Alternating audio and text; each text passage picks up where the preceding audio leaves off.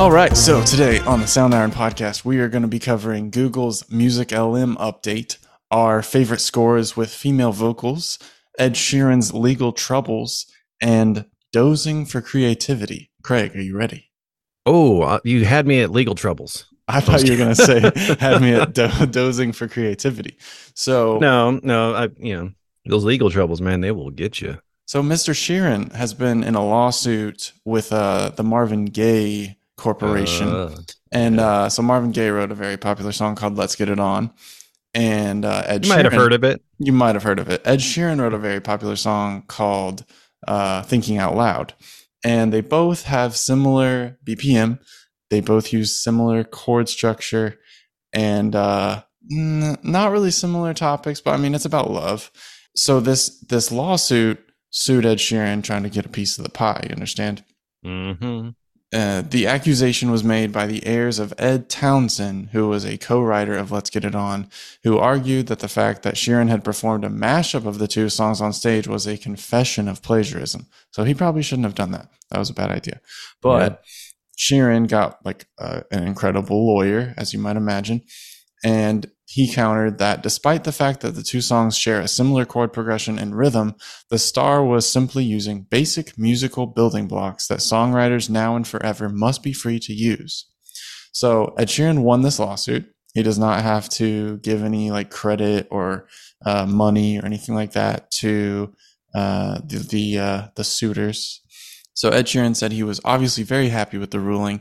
He had claimed he would give up his music career if he'd been found guilty.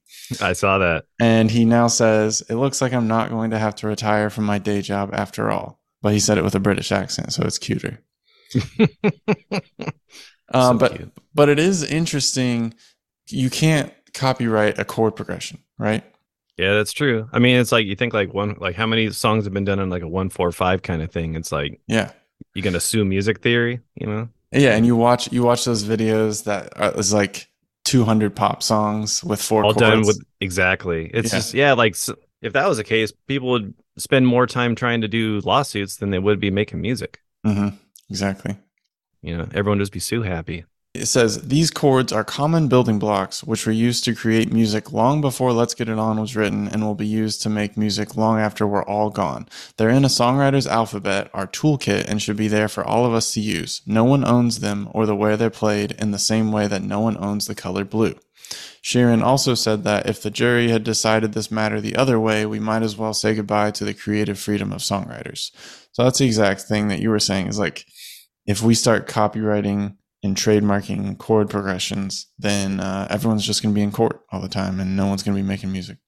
Yeah, that'd be like, Flight of the Bumblebee. Like, it's a bunch of chromatic notes. I'm going to sue everybody because everyone's borrowing notes from this. Everyone's using my pitches. Yep. Everyone used these pitches and everyone's going to get sued. They're all going to feel the wrath. So, speaking of copyright, in January, Google released a Music LM, which was an artificial intelligence music generator, kind of like Stable Diffusion or Midjourney, but it's for music. So you give it a prompt and it will create an AI music track for you. And they gave us an update on it. So I just joined the wait list. I am still a peasant, so I haven't gotten in yet, but they've opened it to the public. You can sign up for the wait list in Google's AI test kitchen. That's what they call it.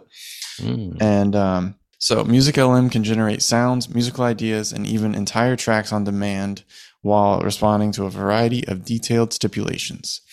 And the AI understands prompts relating to genre, mood, and type of instrument. So it says it wants a very specific and detailed prompt. So the more information you can feed it, the better music it will give you. So when you prompt it, it will generate 2 clips of audio in response, and then you can pick which one you prefer to help train the AI.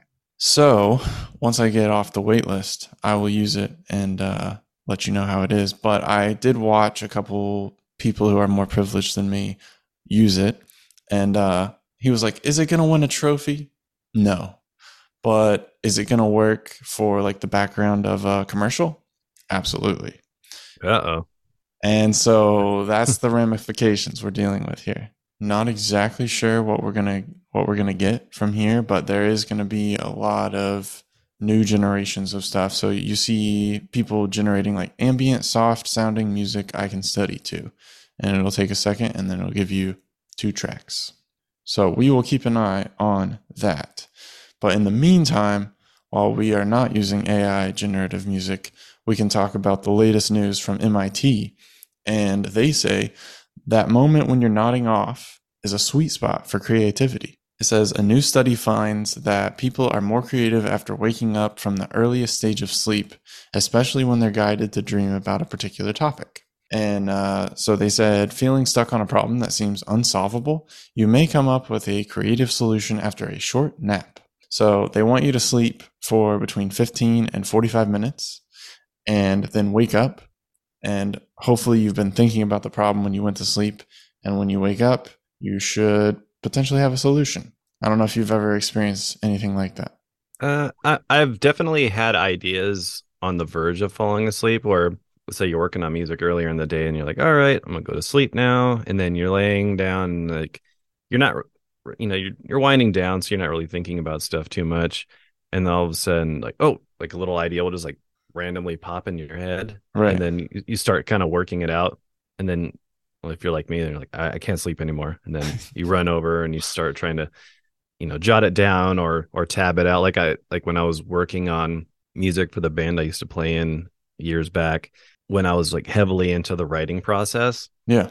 I would just always be getting hit with random ideas because I really feel like, like we talked about this on a previous podcast with Jameson talking about, flexing that creative muscle. And I Mm-hmm. definitely think when you're in that groove of constantly thinking about writing, you're more than likely going to get more ideas that just pop in than before because you're always sort of thinking about that. Yeah. I was reading an interview with Howard Shore, and he said that since like 1956, he's written music by hand every single day. And he was like, if I don't write a few notes down, I feel like the day is wasted. And he's done that every single day for like what 70 years or something.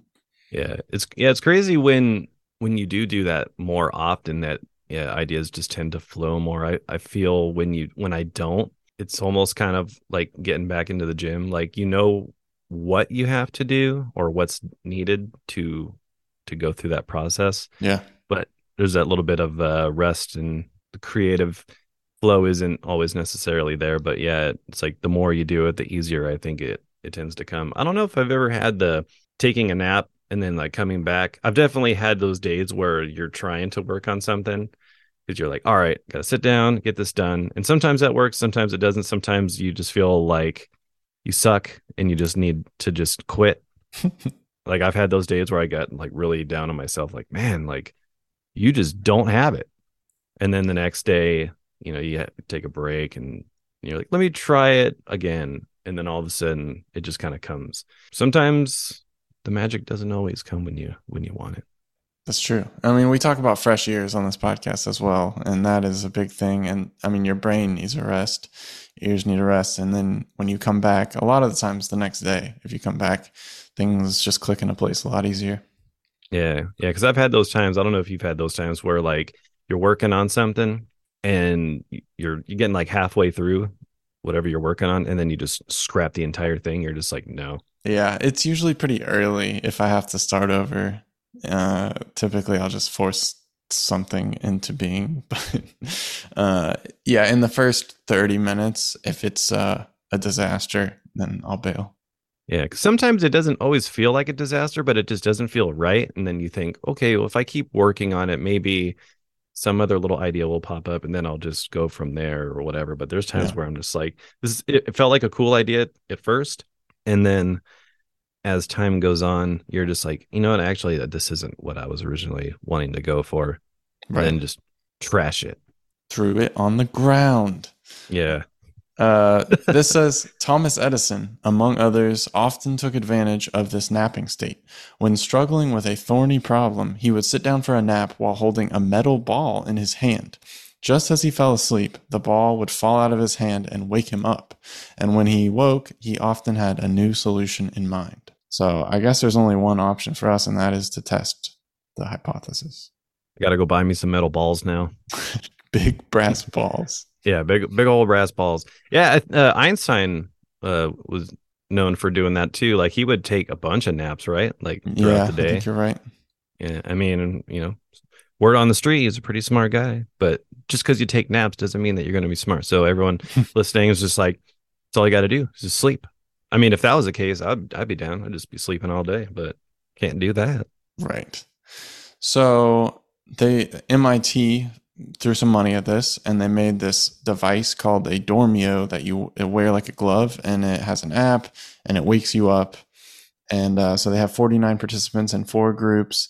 They each got 45 minutes to nap, and the Dormio device prompted them to dream about a tree, and then recorded their description of their dreams. So they woke the person up and said, "Tell us a story about a tree, or tell us what you dreamed about a tree." And some people remained awake, some people slept, and the people who slept came up with a much more interesting and creative story and had more interesting dreams. Having a dream where you get buried in the dirt and then you grow out of the ground and you are the tree. Imagine that. That is very creative. Did you That'd just be fall pretty. asleep I think I might have. while I was talking? I'm sorry. I think you might have put me to sleep. No, I'm just kidding. All right. So yeah, I mean, you get the idea from MIT. Like maybe not, but taking a nap could be a good option if you're stuck. Yeah, naps are always good. A lot of people do walks or they take showers to get ideas, but you know, taking a nap's pretty nice. I know it's much more convenient than a walk. That is very true. You just don't get as many steps in, but that's all good. Yeah. Okay. So I just started recording a solo vocal library. Technically, my wife started recording it, but I am pressing buttons on it. And that made me start pulling up scores that involve female vocals. And so I wanted to ask you what some of your favorite scores with solo female vocals are. And I thought we'd go back and forth with some scores that we like. Yeah. I definitely have a few in a few different types of genres. One of my favorite scores is I'm sure I've probably talked about this on the podcast, but A Cure for Wellness by Benjamin Wallfish.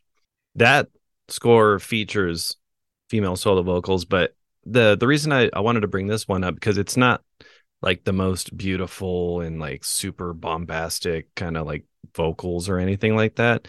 I believe he got one of the actresses on the movie. Her name's Mia Goth. She plays Hannah in the movie. Okay. And I believe he got her to sing the main melody, the doo doo doo doo doo doo, that thing. And it like the cool thing about it is because obviously I don't think she's a singer, but she was able to sing it enough to, hit the melody, but it just has this sound to it that almost sounds, because if you've seen the movie, I have not. It's based out of this like mental institution where this guy goes to, I think he goes to try to get his boss out or something and gets pretty much like stuck there. Spoiler alert, sorry. But it's really cool. It just has this like kind of creepy innocence to it. Like if you were walking through the halls and you saw one of the rooms where there was a patient and they were just kind of like standing up, just like humming a song to themselves or something. That's kind of the vibe you get. Okay. So it's really fitting. Yeah, that's definitely a cool one because it's not what you would normally traditionally think of like a female in a score. Right. But it's really, really unique and really fits the music, I think. So is she singing it in the movie? Like, is she an actress in the movie or is just... Yeah, she's an actress in the movie. I've watched it once a while back. Pretty disturbing movie in parts.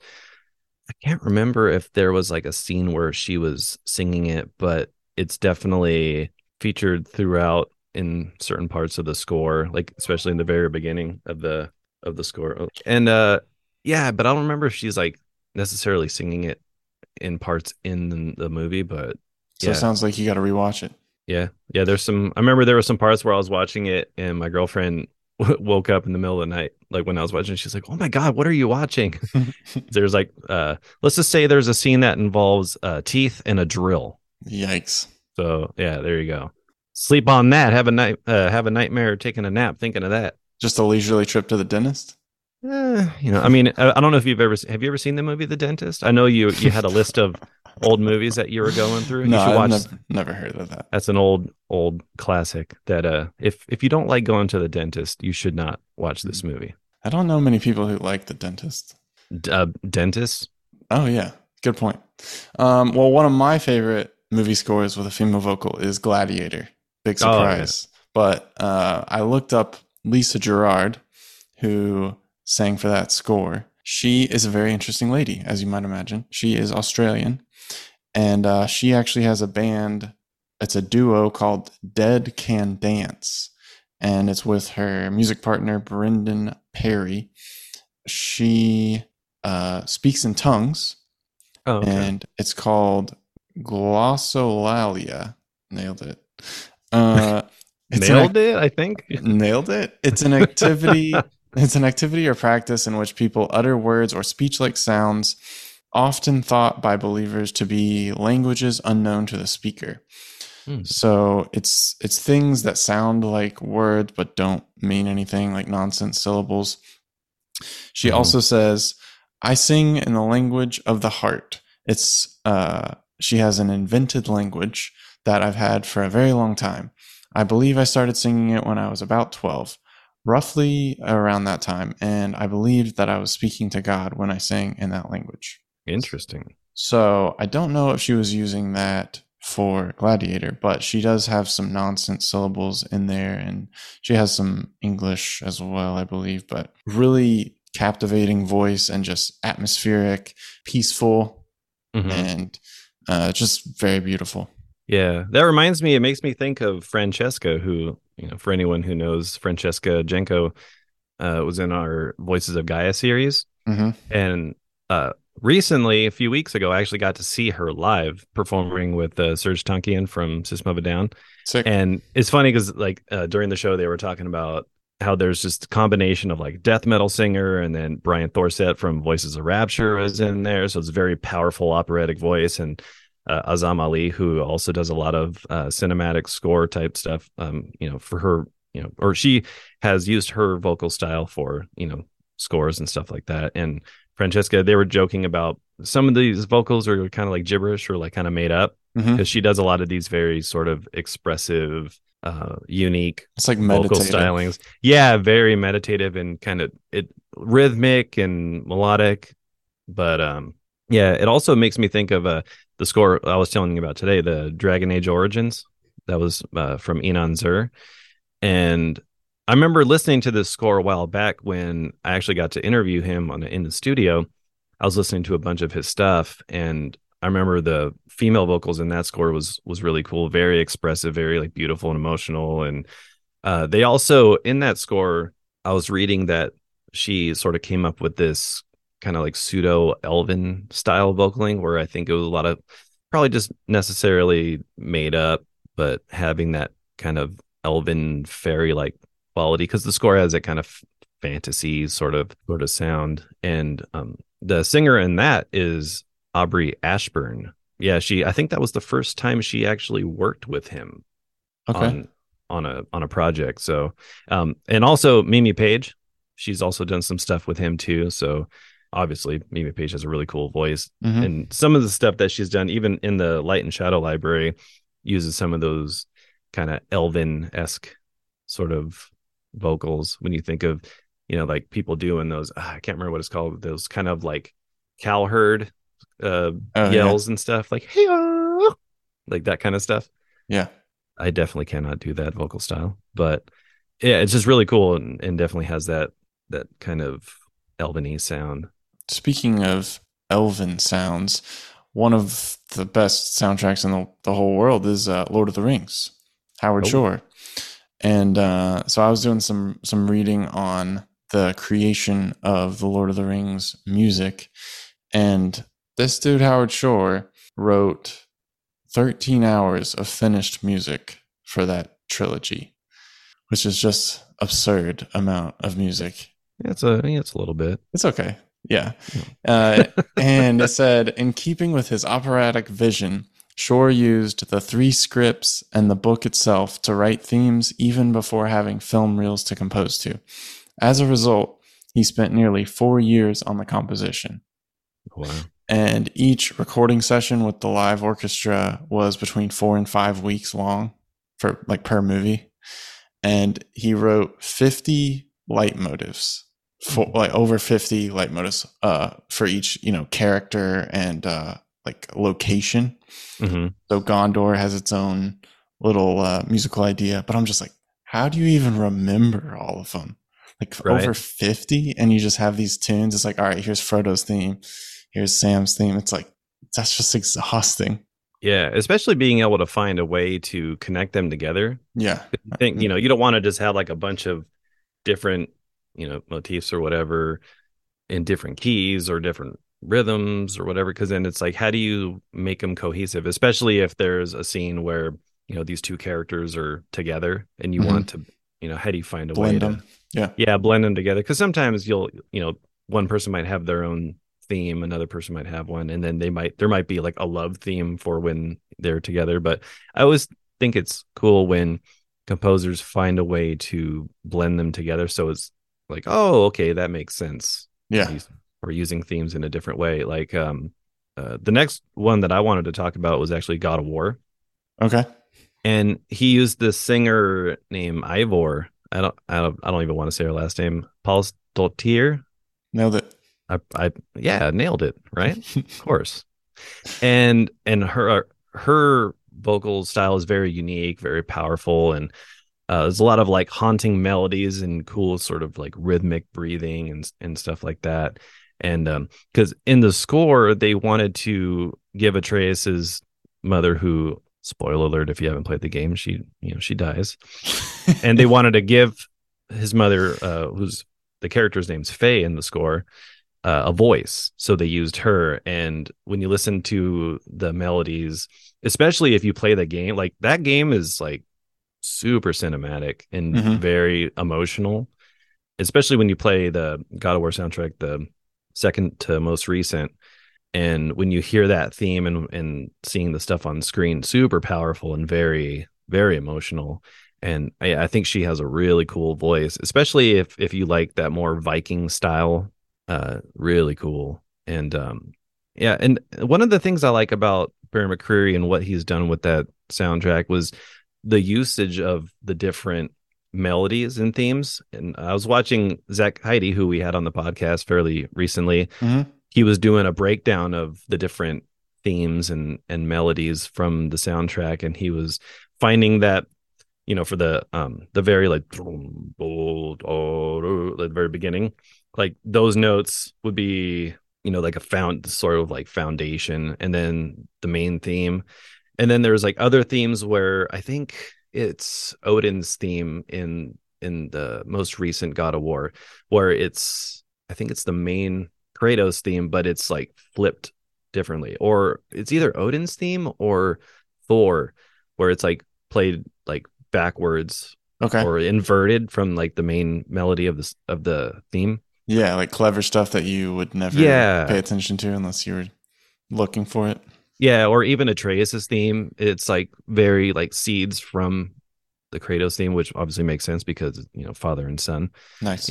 Stuff like that. I think it's really interesting when you can make a unique theme that's based off of a theme that and I think subconsciously will tie things in a way that doesn't make it feel disjointed or anything like that. Yeah, so that's another one that's got female vocals in it that's really cool. One thing that Howard Shore did that was interesting was he used Renee Fleming and Enya to sing solo vocals on the scores, and they sang in a made-up language that Tolkien created called Sindarin, which is an elven language.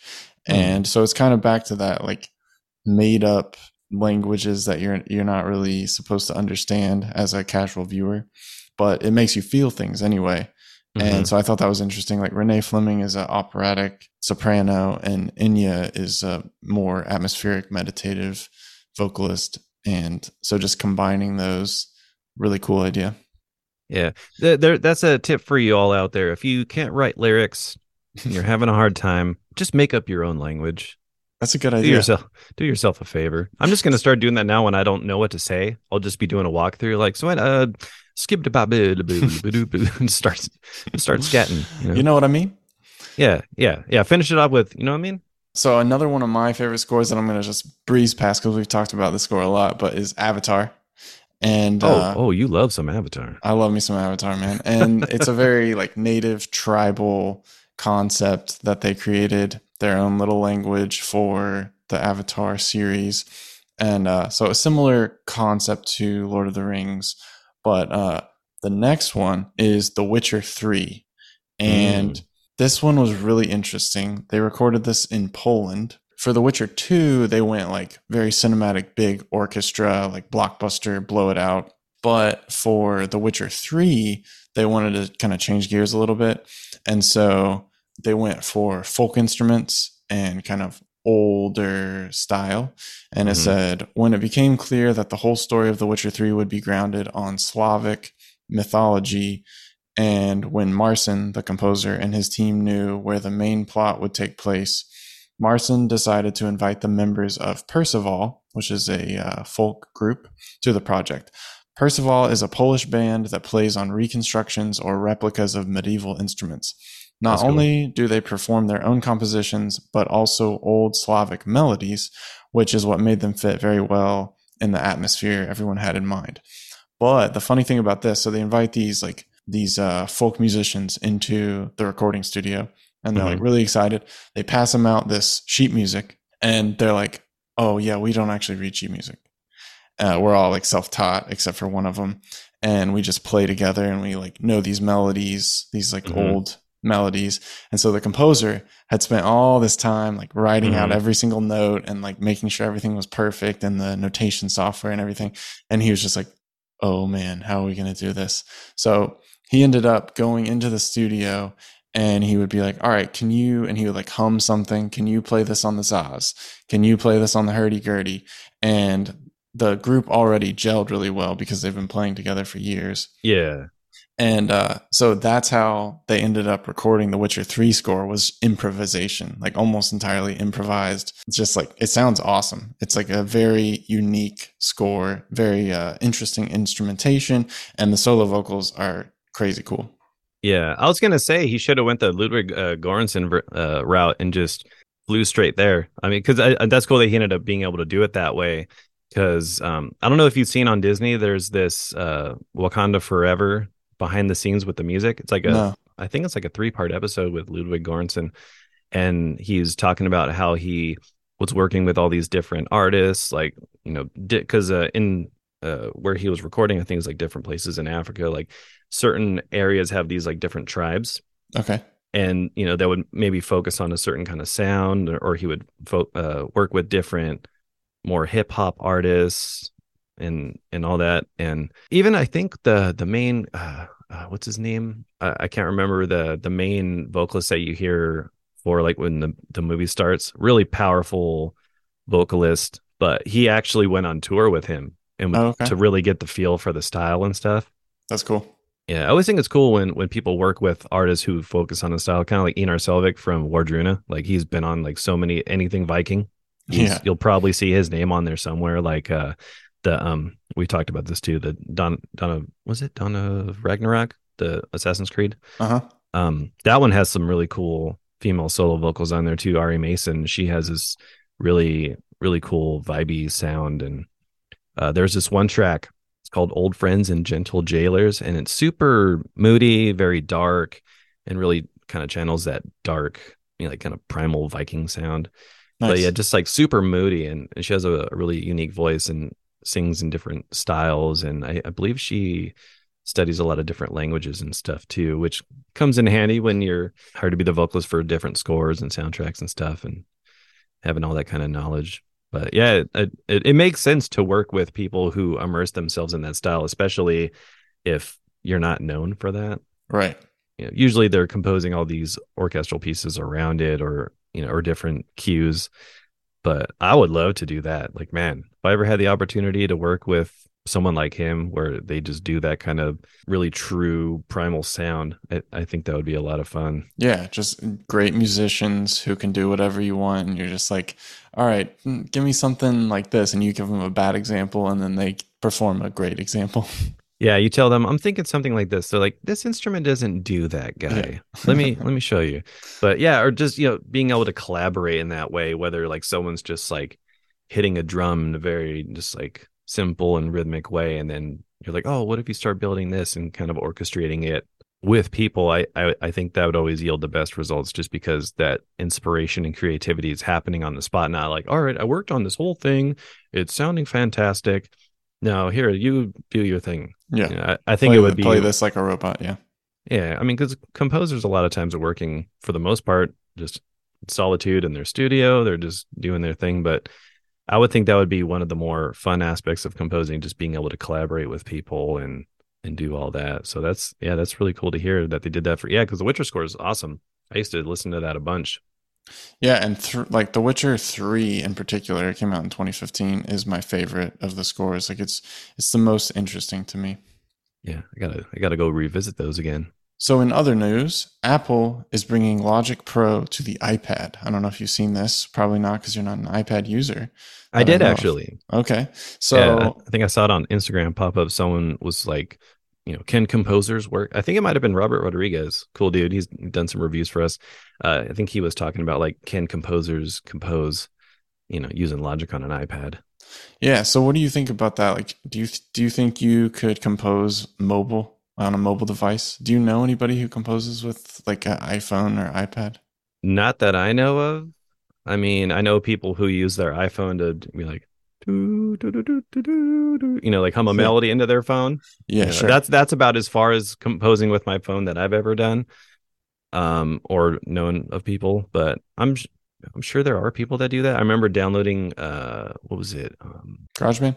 GarageBand. Yeah, like they had a GarageBand app or whatever. I remember I was like messing around with it for a little bit, but I mean, I don't really work that way, so it's Yeah.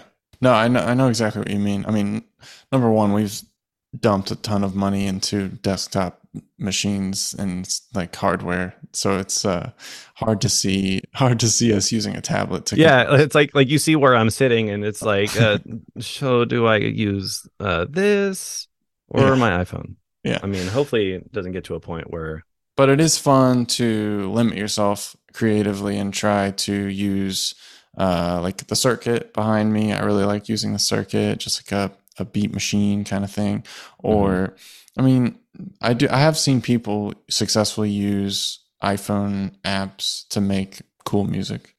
So mhm. it is possible, but I think it's more electronic music typically and less samples.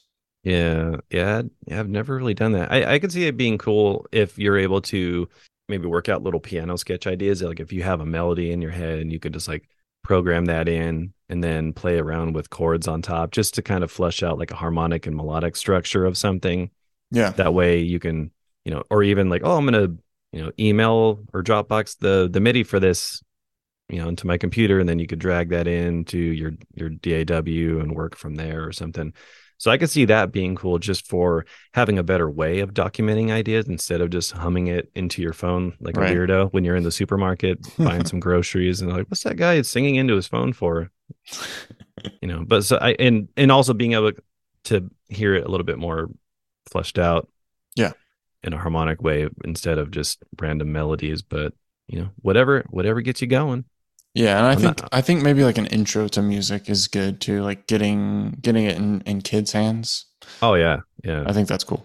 yeah. For kids, I could definitely see that being more useful or more commonly used, just because, especially nowadays, man. Like I never had anything like an iPhone when I was 5 years old, and now you just see kids with these like iPads and Pacifiers.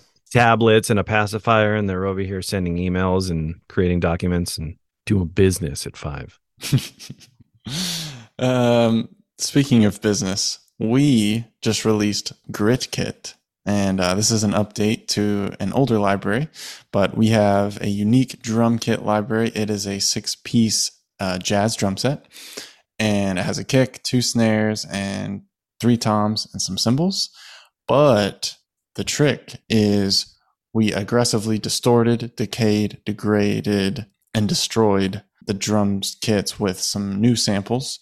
And so there are 15 of these affected drum kits included in the library, as well as the acoustic kit. And we put it in a new GUI. with a nice mixer and our normal modular template.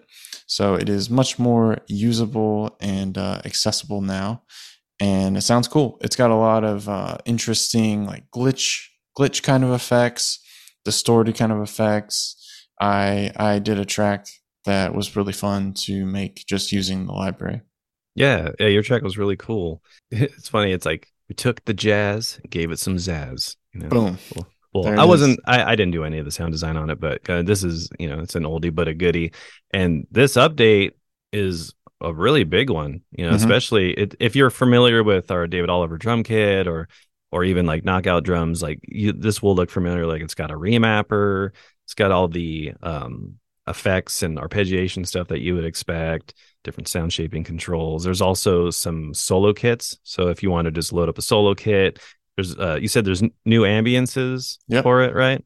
So yeah, and then with the mixer and all that, like it's definitely way more upgraded than what it was before. It was cool before, but it's really cool now, and definitely more suited for a drum library. But yeah, I really like all the different sound design kits and stuff, especially if you're like wanting some unusual drum sounds that are just, have a different vibe or sound. And, I mean, you got the basic jazz kit if you want to do something like that. Yeah. But being able to just load up one of the other sound design kits is definitely inspiring. You can also cycle through the drum kits. So if you play just a standard beat in and you like the drum beat, but you don't really like the samples, you can just switch it over to a whole new set of samples with a different NKI preset, and all of a sudden your groove sounds totally different. Yeah. And also in the remapper too, if you go through the remapper presets, you have the different kits there as well. The cool thing about the solo kits is just being able to combine those ambiances together, or like sub synth and stuff like that. So that way you can have a groove and some melodic on top if you want to do that, or just use the ambiances separate from, like in its own track and play different stuff on top of the different mangled drum kits. You can get some really cool results. Indeed. So, with that, we will move to the recommendation section. So, my recommendation for the week is Barry on HBO Max. I guess it's going to be just Max soon or something. But anyway, Barry season 4. I don't know if you've watched any of Barry, but it is a phenomenal show. I haven't seen it, but I've heard a lot of good stuff about it. I think they're on like what, season 4 now or something like that. Yeah, yeah. So, they're airing season 4 right now. This is the final season. And Bill Hader went on the Smart List podcast this past week or the week before to talk about the show. And he was telling stories about working with the Lonely Island on Saturday Night Live. So that took me down memory lane. And I was like playing a bunch of Lonely Island videos this week and just laughing. Just took me right back to high school. Yeah, Bill Hader's hilarious, man. And I don't know if you've ever seen the movie Hot Rod. Yeah, so many That, times. that's one of my favorite movies. That movie's so stupid, but it's so good. Like when, like, I think, isn't he like messing around with like a lawnmower and like a piece of metal just like or he was messing around with something like a piece of metal just like goes shooting in his head, and he Right. like doesn't even realize it, and he's just walking around all out of it. But he's a funny guy, which is interesting to see him. It's a little bit more kind of like dark comedy, sort of Yeah. serious, right? Yeah, it's very dramatic. I mean, he's a really good. I don't. Have you seen Skeleton Twins? No, Okay. that's with him and the girl from Bridesmaids, right? Yes, Kristen Wiig. So that Oh movie yeah, is like about suicide and depression, and it's like very dramatic and emotional. And I mean, it's definitely worth watching. It's a really cool movie, but not like a an uplifting film. And so that was kind of the pitch. Is like we want you to make something like Skeleton Twins, like very dramatic and dark, but hmm also like some funny comic relief in there. yeah. A And little you gotta add a little comedy just to not get too dark. yeah, but it's really well done. It's like one of the best executed shows in the last 5 years, I think. Crazy. Yeah, some stuff I've been watching. I love me some cooking shows. Been watching some Next Level Chef, Yep. Okay. I still need to which watch that because I know you've been telling me to watch it. I'll check it yeah, out. it actually they just wrapped up the season finale, so the whole second season is on Hulu. Hulu. Okay. It's a cool. I don't know. I like me and my girlfriend were always watching like chef competition shows. Yeah. We're even going back and watching old MasterChef, which I think there's a new MasterChef coming out. It's funny. You would not think that, I would know all these things about how to cook certain types of like meats or food, especially because I don't cook meat or anything like that. Yeah, because you're a But vegan. like we'll be watching and we'll just be like, nope, that's undercooked. Nope, they should have cooked it skin side down. That's not how you cook fish. What do you? You're throwing stuff at the TV. Yeah, like you didn't even score it. Like how do you expect it to cook through? Come on, guy. Big mistakes. Yeah. Or a movie that we just recently watched that was really good is Wrath of Man. Oh, okay, I haven't heard that. It's got your boy Jason Statham. Nah, that's not my boy. He's like, "What are you doing? I'm gonna kill you."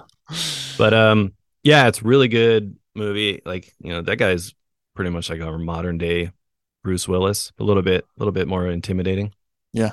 But it's really good.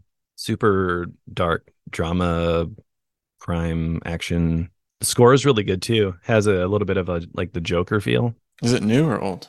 I think it's like a year old. Okay. It was like 2021 or 2022, and it's a Guy Ritchie directed it. Yeah. Okay. But I would suggest watching that. It's on Amazon Prime, I believe. Actually, I think it might even be on something else too. It might have just gotten added to some other streaming service. I'm sure you could find it. I'll definitely watch it because I really like Guy Ritchie. Have you watched Lock, Stock, and Two Smoking Barrels? Is that the one with Jason Statham too? Yeah, it's not Snatch. Snatch is like the sequel. Oh, that's like an old one, right? So, yeah, Lock, Stock, and Two Smoking Barrels came out in 1998. I think Okay. that Snatch came out in like 2000. Yeah, actually, no, I don't think I saw that one. I've heard it's like one of those movies I've heard of, but I just kind of never watched it. It's like was it Lucky Number 11 or like those kind of movies? I don't know. It's like you always like hear the names, but you never I haven't watch the seen movies. that. Well, you should definitely watch Lock, Stock, and Two Smoking Barrels. I'm pretty positive that you would enjoy it. Yeah. Okay. It's Guy Ritchie and Jason Statham Jason Statham. just doing their finest work. Like it's just funny how like that guy's always just like cool, calm, collective, even when like the world is just blowing up around him. He's just like, no big deal. All right. It's also one of Brad Pitt's early movies, and he's absolutely ridiculously funny in it. Yeah, Brad Pitt. You might have heard of him. You might have heard of him. Yeah. He has a studio in France now, recording studio. So. Oh yeah, which we've talked about that. Yeah, I still need to book that. All right. Well, that concludes the Sound Iron podcast. If you're still here, thank you so much for listening. Please subscribe and rate and review. Do all those silly things that people ask you to do. We really appreciate it. Yeah, if you're watching on YouTube, hit that subscribe button, smash it with whatever heavy object you have near you. Give it a like. Tell your friends that we talked about Jason Statham and Craig's horrible impression of it. It's got to go more British, more like Cockney. Yeah, I'm still working on it. I got work to do. You got to watch some more movies, and then you'll nail it. That's true. I need some explosions going on behind me while I'm doing it. That'll really sell it. It's the way you do it. All right. Mr. Craig, we'll catch you soon. Catch you on the flippity flip script. Peace. Adios.